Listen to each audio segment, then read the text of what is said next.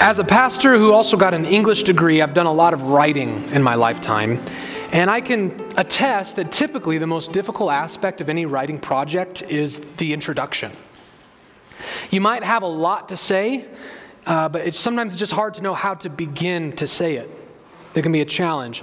And I've been thinking, with all of this buildup that we've been getting from John the Baptist about preparing us for this coming Messiah, preparing us for this amazing moment when the Son of God begins his earthly ministry, how is he going to introduce us to Jesus when it's finally time? How is John going to introduce what there's been so much buildup for? What's he going to say? Well, we're going to find that out today. Would you open your Bibles to John chapter 1, beginning in verse 29, and we will read through verse 34. We will continue in our sermon series through John this week. John chapter 1 and verse 29. I would invite you when you're there to please stand for the reading of God's Word.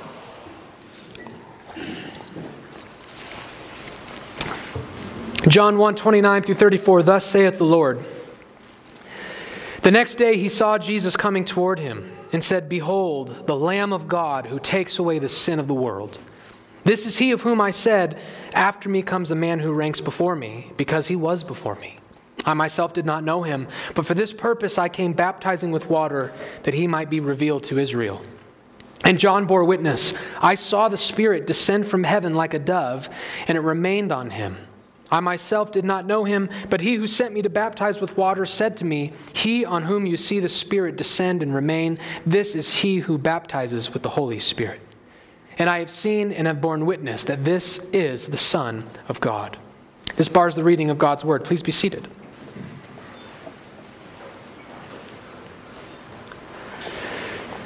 John's introduction to Jesus, I think we can all agree, is pretty glorious. Now, this is obviously not the very first time John has ever seen his cousin Jesus, because we find out from this text that he has already baptized Jesus. So this is not his first interaction with Jesus, but it's still so early on in the ministry of Jesus that John is still in the mode of preparing people for the Son. And whatever crowd John is preaching to, they have not yet seen Jesus. They have not met Jesus. Or maybe they have and they just didn't know who he was. And so as John is preaching to this crowd and trying to prepare them for the Son of God, he sees a familiar face approach. He sees his cousin. But John knows that Jesus is more than just his cousin. John knows that this is the very Son of God, the only begotten Son of God. And now, how does John know that? Because John says, obviously, he was pretty estranged from his cousin. They didn't grow up together, and he spent most of his adult life, being prepared in the wilderness. So he barely knows his cousin Jesus. So how on earth does John know that this man is the Messiah? Well, he tells us. While he was being prepared in the wilderness, God told him that one of the people you baptize, the Spirit will descend and fall upon that person. And John attests that when I baptized my cousin Jesus, the Spirit fell upon him, and a voice came from heaven saying, This is my Son, with whom I am well pleased. So John the Baptist received personal vindication and confirmation from both the Father and the Spirit that this Jesus was in fact the Christ, the Son of God. And most of John's text here, most of our sermon text, is really about that title. He is trying to convince and show these people who Jesus is. He is, in fact, God's Son. However, we've already covered that title. We've already talked about what it means to be the Son of God at the end of the prologue, right? John the Apostle, at the end of the prologue, describes Jesus as the only begotten Son, who is the only one who has seen the Father, who has known the Father.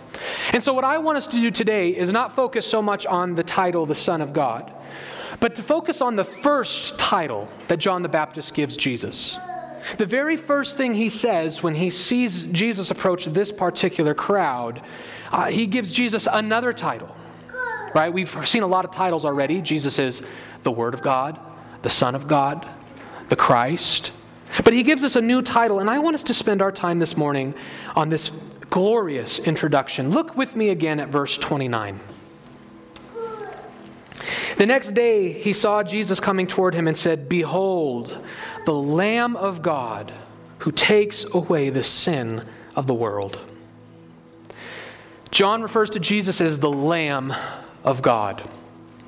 This is a title that I think focuses a little bit more on what Jesus does rather than who he is. Son of God is just who Jesus is. But the Lamb of God focuses on what he does, which is why John qualifies it. What does the Lamb of God do? Why is he called the Lamb of God? Because he takes away the sin of the world. Now, I would argue that John the Baptist probably didn't have a full and complete understanding of the very words he himself was saying. I don't know for sure what was going on in John's mind when he called Jesus the Lamb of God. But we have a benefit that John the Baptist didn't have, which is that we live after Pentecost with a completed canon. So we are able to look back upon these words with the rest of Scripture and the Spirit as our guide, and we can see a more completed picture of what on earth it means to be the Lamb of God. Why do we call Jesus a lamb? What does this mean? And what it is definitely addressing, the title Lamb of God is definitely addressing a theological word known as the atonement, or atonement theories.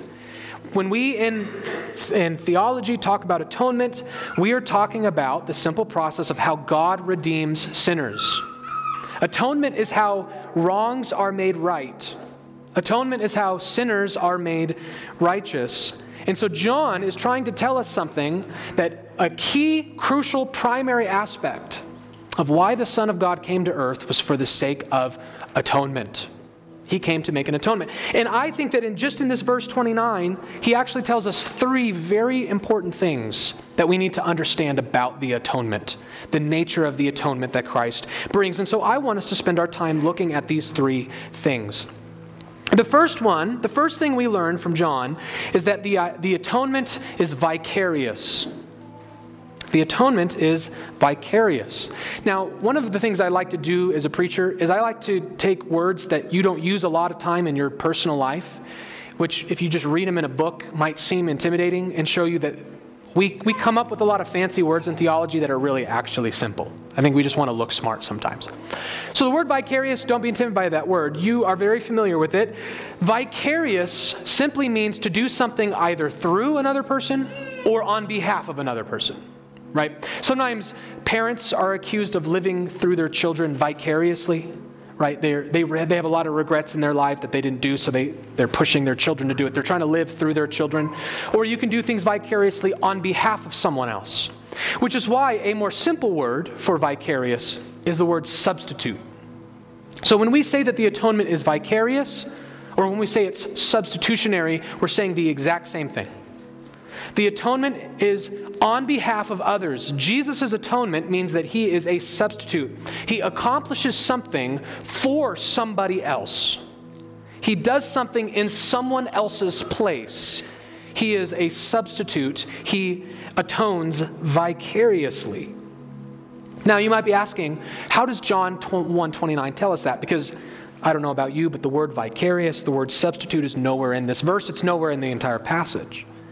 But it is. The concept is there because that's exactly why John uses the word lamb. When John calls Jesus a lamb, he is calling Jesus a substitute. He is calling Jesus a vicarious atonement. And the reason we know that is because of the Old Testament. John is using Old Testament imagery to communicate to his people who would have been steeped in Old Testament imagery.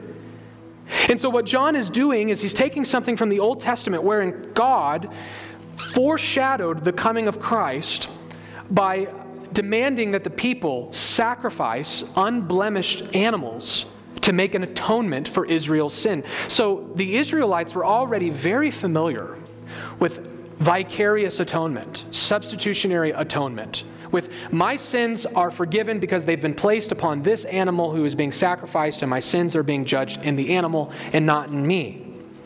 So the concept of the lamb brings with it the concept of vicarious redemption or substitutionary atonement. Now there have been people who have objected to this, because if you were to actually go into your Old Testament, go through Leviticus, go through Deuteronomy, and read about the sacrificial system in the temple, you'll find something interesting. They didn't use lambs. Right? They used bulls, they used goats, sometimes they would even use rams. But lambs were not used in the sacrificial system of Israel. And so some people think that maybe this was a mistake or John is making something up here, but I think that they're way off base, because we're not just limited to the specific temple sacrifices. We are limited to the entire teaching of the Old Testament. And the concept of a lamb being a substitute for sin, while it might not happen in the temple, was very much present in the Old Testament and in the life of the Israelites. One example I could give, we won't turn there now, we don't have time to read the whole chapter, but if you're looking for something to read, something to study this week, I would encourage you to read Exodus 12 tonight and this week. Because what Exodus 12 documents is the Passover. What was the Passover? When the Israelites were still enslaved in Egypt, the final curse upon Egypt was that the Holy Spirit was going to sweep through the land. He was going to visit every household and kill every firstborn son. The Holy Spirit, there was going to be no distinguishing. He's just going to kill the firstborn son in every household. But there was one exception. God commanded the Israelites, if they wanted to be saved from this judgment, if they wanted the judgment of God to pass over them, which is where we get the name Passover, then they would have to sacrifice a lamb. And they would have to put the blood of the lamb on the doorposts. And so what do we have in Passover? The judgment of God is passing over the people who have been covered by the blood of the lamb.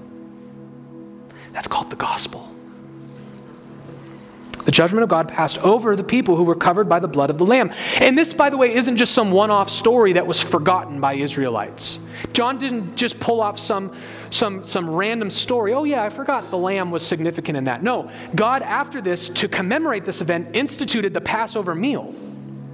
So that every year, the Jews would have to slaughter another lamb and eat it to remember when the lamb, the blood of the lamb, redeemed them from the judgment of God. So the Passover meal is one of the Jews' high holidays.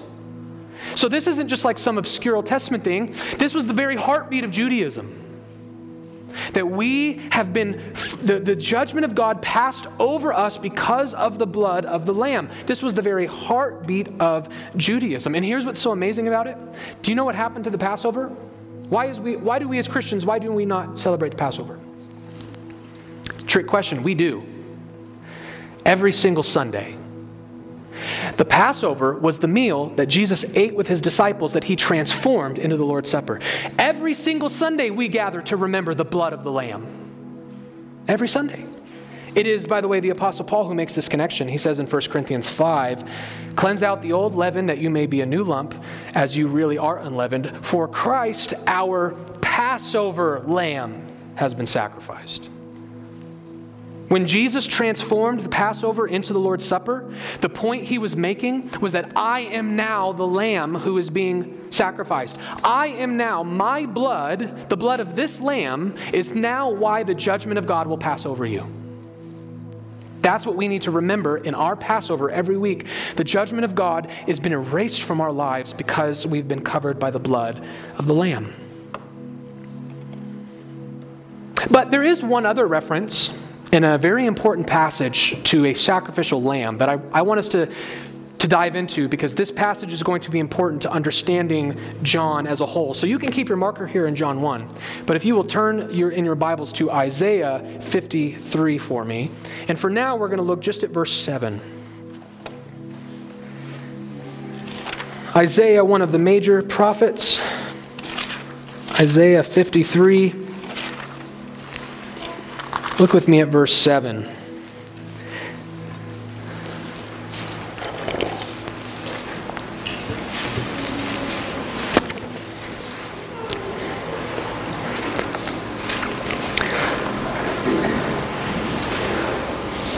Isaiah 53:7. He was oppressed and he was afflicted, yet he opened not his mouth.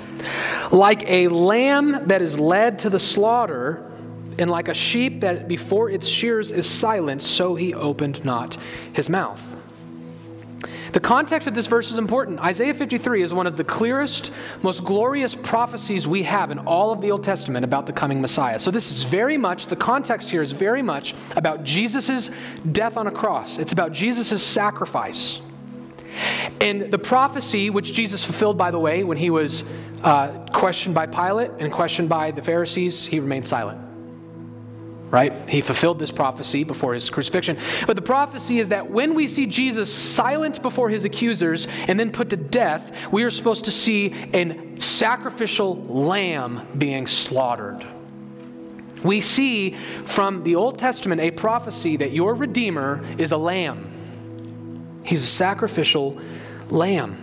So again, I want to emphasize John's audience was very familiar with this understanding of the purpose of a lamb. A lamb was a sacrifice in our place, a sacrifice that because of its blood, God's judgment would pass over us. And they would have made the connection then to the ceremonial system as well, to the scapegoat, to the bulls and the rams, that these animals are the reason that our sins are atoned for. God doesn't have to destroy us. He destroys them in our place.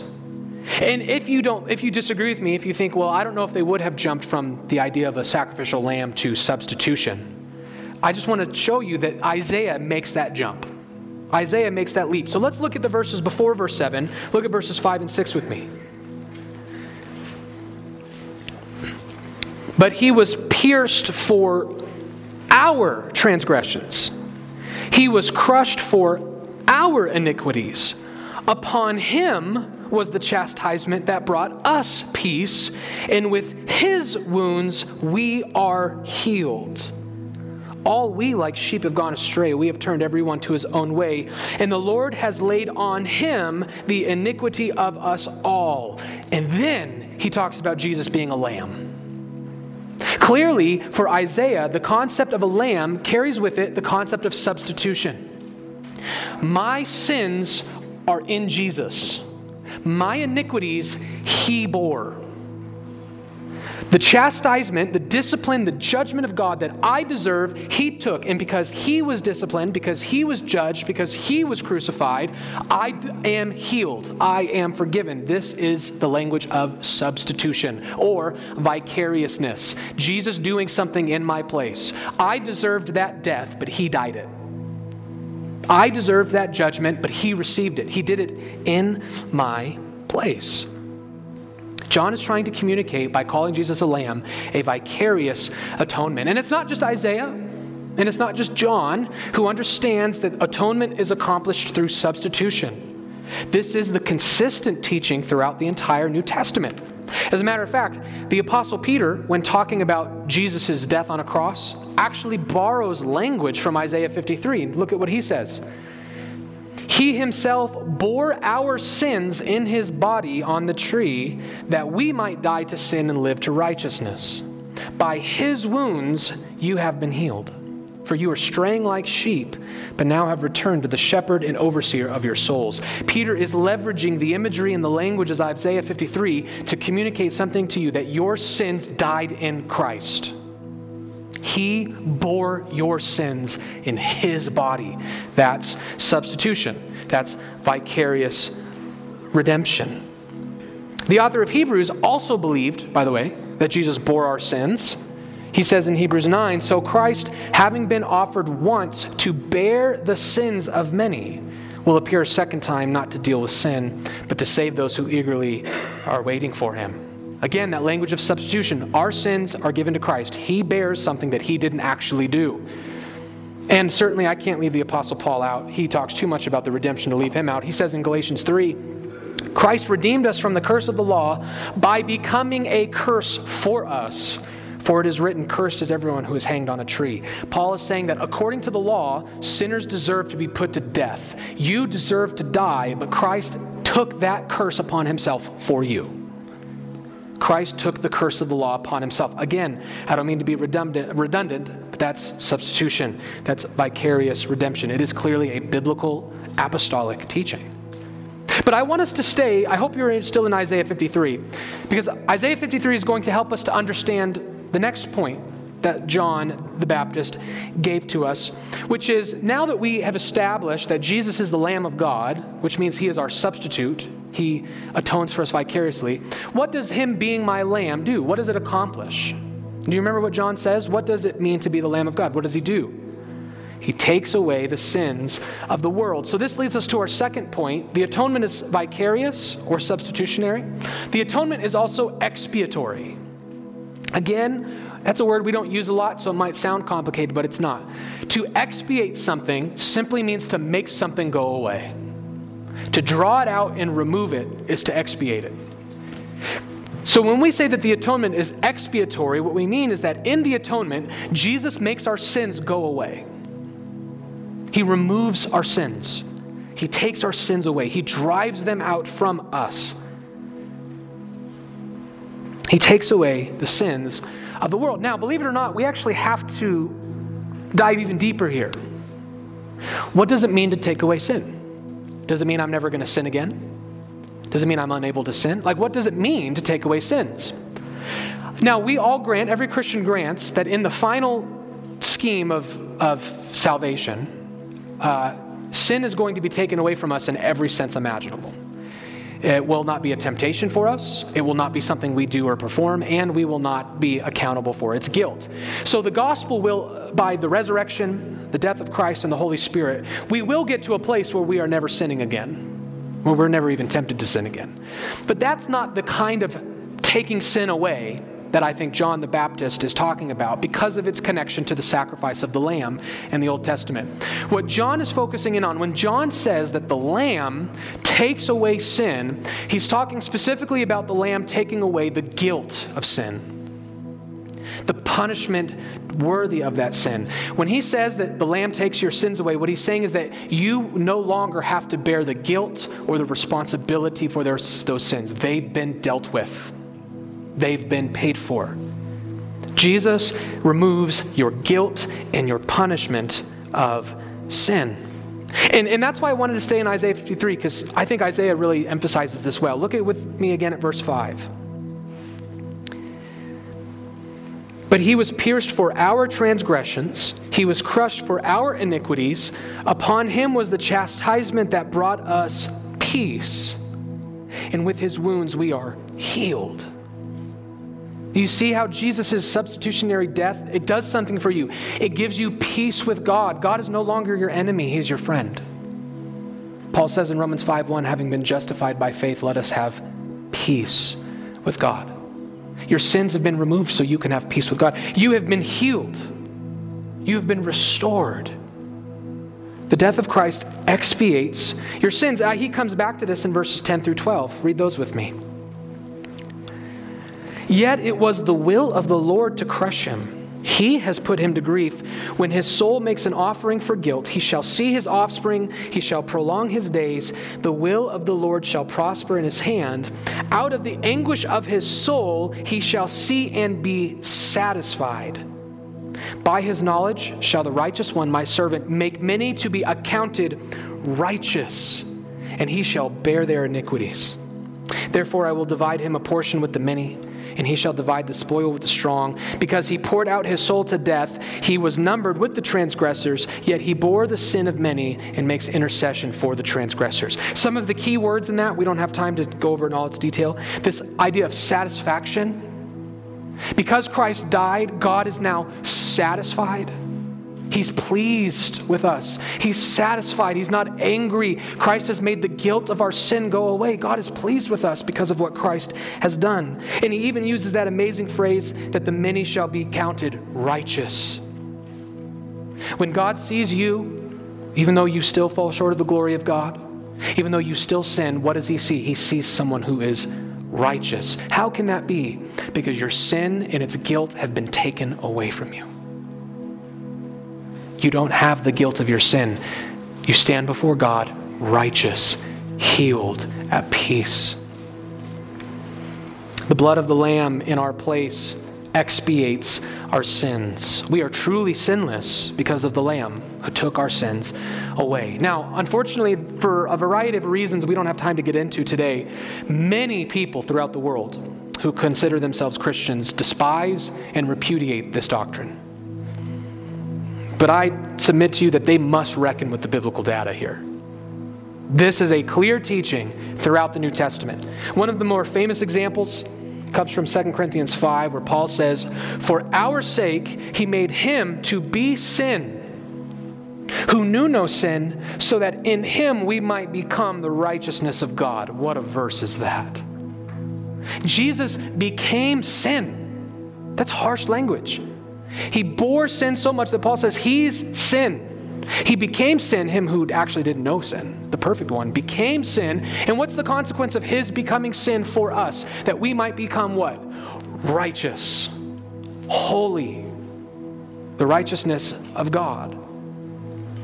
But this, believe it or not, this is one of the more famous verses from Paul. It's not my favorite verse from Paul. My favorite verse from Paul on this issue comes from Colossians 2, where notice what Paul says. And you who were dead in your trespasses and the uncircumcision of your flesh, God made alive together with him, having forgiven us all our trespasses. Now here's how forgiveness comes. By canceling the record of debt that stood against us with its legal demands. This he set aside, nailing it to the cross. He disarmed the rulers and authorities and put them to open shame by triumphing over them in him. I ask you this question rhetorically, how could Paul be more clear? He metaphorically describes your sin, metaphorically, as a debt that God has written. God has given you a ticket. You have an extensive rap sheet. You have a certificate of sin that must be paid for. And Jesus snatches it out of your hands and says, I'll pay the debt. What's it going to cost? And the judge says, your life. And he nails it to the cross. And then 3 days later, he comes out of the grave, but your sins don't come with him. We talk about if you were to go into Jerusalem and find the tomb where Jesus was buried, you'd find it empty. It's not true. That tomb is not empty. It's filled with the sins of the world. They're still in it, and they're going to stay there forever. Jesus nailed your sins to the cross when he bore your sins in his body. He paid for your sins by dying the death that you deserved, that I deserved. Paul is crystal clear on this. But I would submit to you that Paul is not even the clearest author about this. I don't know who wrote the book of Hebrews, but that guy is the clearest author. Turn, if you will, to Hebrews chapter 9. We're going to read a lengthy passage of Scripture, but I promise I won't do much commentary because, quite frankly, it speaks for itself. Hebrews chapter 9, verses 11 through 28.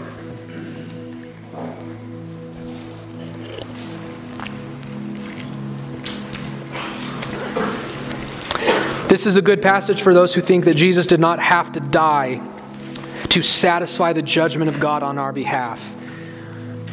Hebrews chapter 8, begin in verse 11 with me.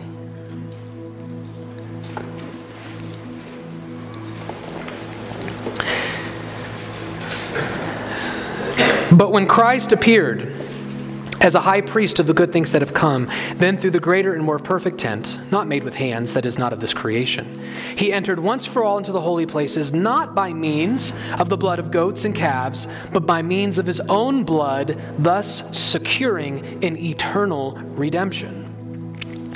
For if the blood of goats and bulls and the sprinkling of defiled persons with the ashes of a heifer sanctify for the purification of the flesh, how much more will the blood of Christ, who through the eternal Spirit offered himself without blemish to God, purify our conscience from dead works to serve the living God?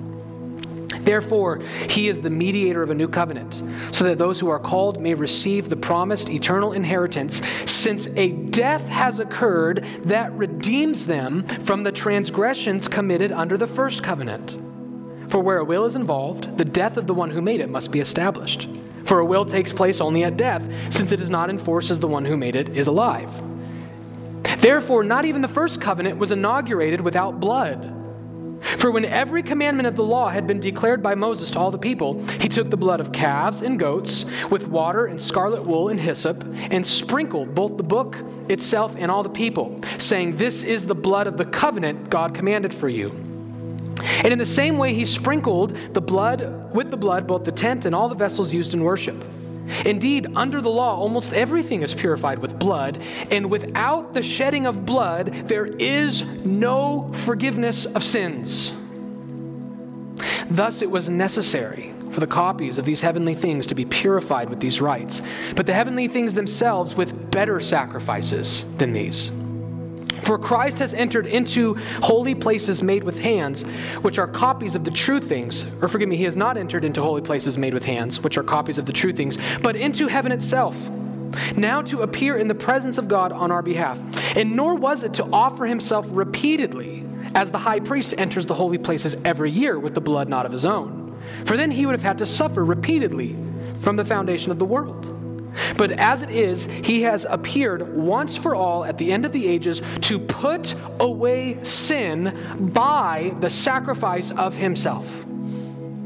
And just as it is appointed for man to die once, and after that comes judgment, so Christ, having been offered once to bear the sins of many, will appear a second time, not to deal with sin, but to save those who are eagerly awaiting for him. We read that already. Now, again, there's too much in all this for me to cover. But I hope you saw how clearly the author of Hebrews teaches that Christ's sacrifice was not just on our behalf, but it was necessary for our forgiveness. It was the mechanism that brought about the expiation of our sins. If he doesn't shed his blood, you can't be forgiven. You will shed yours for all eternity. And by the way, the author of Hebrews, not only is that a lengthy passage, he continues to hammer this very point. He says in Hebrews chapter 10, and by that will we have been sanctified through the offering of the body of Jesus Christ once for all. And every priest stands daily at his service, offering repeatedly the same sacrifices which can never take away sins. But when Christ had offered for all time a single sacrifice for sins, he sat down at the right hand of God, waiting from that time until his enemies should be made a footstool for his feet. For by a single offering he has perfected for all time those who are being sanctified.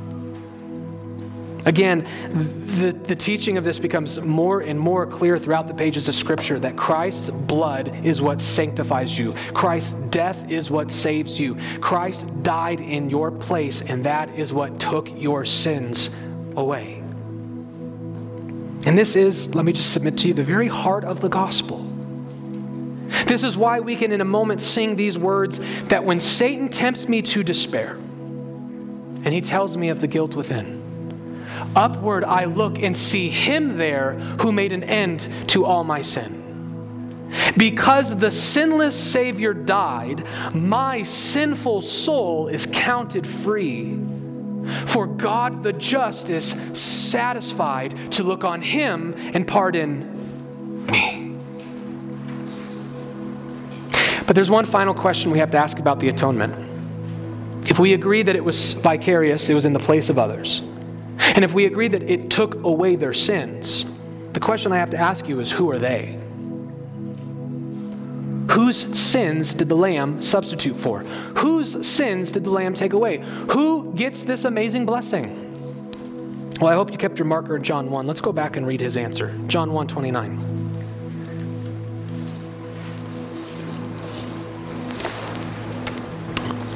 The next day he saw Jesus coming toward him and said, "Behold, the Lamb of God, there's your substitute, who takes away the sin," there's expiation, and of who? Of the world. Takes away the sin of the world. I'm calling our third point, the atonement is global. The atonement is substitutionary, vicarious. The atonement is expiatory. The atonement is global. Christ died for the world. However, believe it or not, this actually needs some clarification. This has become a concept.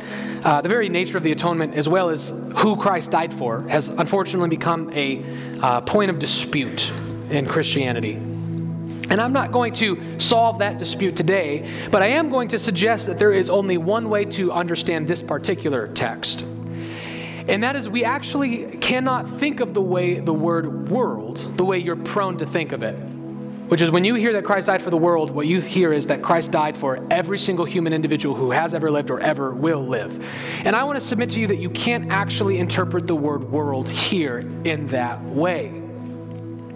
And I think that if you do, you're going to run into a couple problems. The first problem you'll end up falling right into the arms of a heretical Christian movement known as universalists. Universalist. A universalist is someone who believes that every single person, no matter what, is going to be in heaven. Universalists deny the existence of hell. There's no such thing as hell. There's no such thing as a person being judged. Every single human being, no matter what, they're all going to heaven. That's why they're called universalists. Universally, everyone will go to heaven. And you want to know what's one of the favorite texts of the universalists? John 1:29. Right? Because whose sins does the Lamb take away? The world's. So if you're part of the world, your sins are gone. They've been taken away. So when you stand before God on Judgment Day, how can you go to hell? You don't have any sins to be paid for. Every single person is going to be saved by Jesus. So every person is going to go to heaven because every single human individual has had their sins taken away by the blood of the Lamb. But we know from the rest of Scripture that this is not true. We know that from our vantage point, unfortunately, many people will die and their sins have not been taken away. Many people will stand before God with their sins on their own souls, and they will have to pay for those sins for all eternity. That is a biblical teaching. So we know that the way the universalists understand the word world is not true here. Now, there are Christians who will come along and try to rescue this. They will try to interpret the word world the same way as the universalists, but argue that, well, the implications are not there. These are our non-reformed brothers and sisters in Christ, not a heresy. We just disagree with them on this issue. But they would say, no. Jesus did die in this text for every single human individual, but it doesn't necessarily mean that their sins are automatically taken away. What the text is trying to communicate is that Jesus is the Savior for them, that His blood is offered for them, that His blood is the only blood that can save every individual person. So in that way, He takes away the sins of every single person. And I would just submit to you that we have to reject this reading for the simple reason that it's just not what the text says. The text does not present Jesus as the one who offers to take away the sins of the world, the one who is able and invites you to let Him take away the sins of the world. This is not an offer. This is not an invitation. The text speaks of Christ's accomplishment. He is the Lamb not because He tries to take away the sins of the world and in billions of people fails, but because He actually does it. The Lamb of God has removed. He has taken away the sins of the world. He didn't try. He didn't offer. He did it. All right, we don't want to interpret the text as if John is insinuating that Christ may have partially failed in the mission that God sent Him on. All right, He did not fail. He came and He was the perfect Lamb of God, and He did remove the world's sins. He took it away. And so I want to submit to you that we need to understand the world differently than you're probably prone to think of it. And before you think that I'm just, bending the text, I want to tell you, just as a side note, a really interesting thing that scholars and theologians and academics love to talk about is all of the many ways that John the Apostle, not John the Baptist, but John the Apostle uses the word world. If you were to read through the Gospel of John and Revelation and 1st, 2nd, and 3rd John and record every time the word world is used, you would not be able to. It would be impossible for you to interpret the word world in the same way in every instance. Everyone agrees, no matter their theological persuasion, they agree that John loves to be flexible with how he uses this word. So I'm not reaching here. It's not a crazy thing to suggest that maybe John is using the word world a little bit more nuanced than we're prone to think. So I don't think when John tells us that Jesus takes away the sins of the world, that he's telling us that Jesus takes away the sins of every single human person that's ever lived or ever will live. Rather, I think John is speaking in categories. He's speaking in categories. So you could almost think of this as John saying that the Lamb of God takes away the sins of God's elect, which goes beyond the borders of Israel. What John is telling us, because remember, John the Baptist is not he's not trying to settle a debate in the first century over Calvinism and Arminianism, right? These are not Calvinists, Arminians, and Lutherans in front of him right now. These are Jews. These are Israelites.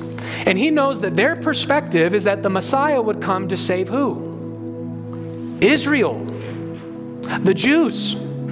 He was going to drive out Rome, destroy their persecutors, destroy those who held them in bondage, and bring the glory back to Israel, save the people, and make Israel the world's superpower again. And John wants to dispel that of them right away. The Messiah did not come to destroy Rome and make Israel great. He came to save not Israel, but the nations. He came to save his elect, and they go beyond the borders of Israel. As the book of Revelation attests to us, heaven will be filled with men and women from every tribe, tongue, people, and nation. John is trying to say heaven is not going to be filled with a nation, but the nations. Heaven is not going to be filled with the Jews, but with the world. Jesus came to take away the sins of his people from every tribe, every tongue, and every nation. So in one sense, the word world here is unlimited. In another sense, it's limited. The fancy way that we like to talk about it is to say this, that when John says Jesus takes away the sins of the world, he means all people without distinction, not all people without exception. All people without distinction, not all people without exception. So of the group of people who have their sins taken away, are there exceptions to those? Yes. There's a lot of people who would die without their sins taken away. So there's exceptions. But of all the people who have their sins taken away, are there distinctions? Did he leave out the Africans? Did he leave out the Americans? No, there's no distinction. It's for the world without distinction, but not without exception. Jesus is the Lamb of God who takes away the sins of the world. Jesus is the substitution who expiates the sins of his people from every nation. And so let us conclude with this. I want to give you just a phrase. Rather than trying to remember these 3 points and all those words, maybe here's something you can remember. What do we learn from our sermon today? That Christ offered himself as a sacrifice on the cross to forgive the sins of his people from every tribe, tongue, and nation. If someone asks you, what does it mean that Jesus Christ is the Lamb of God? Why do you call him the Lamb of God? Well, what that means is that as the Lamb, he offers himself as a sacrifice on the cross to forgive the sins of his people from every tribe, tongue, and nation. And this is, church, the very heart of the gospel.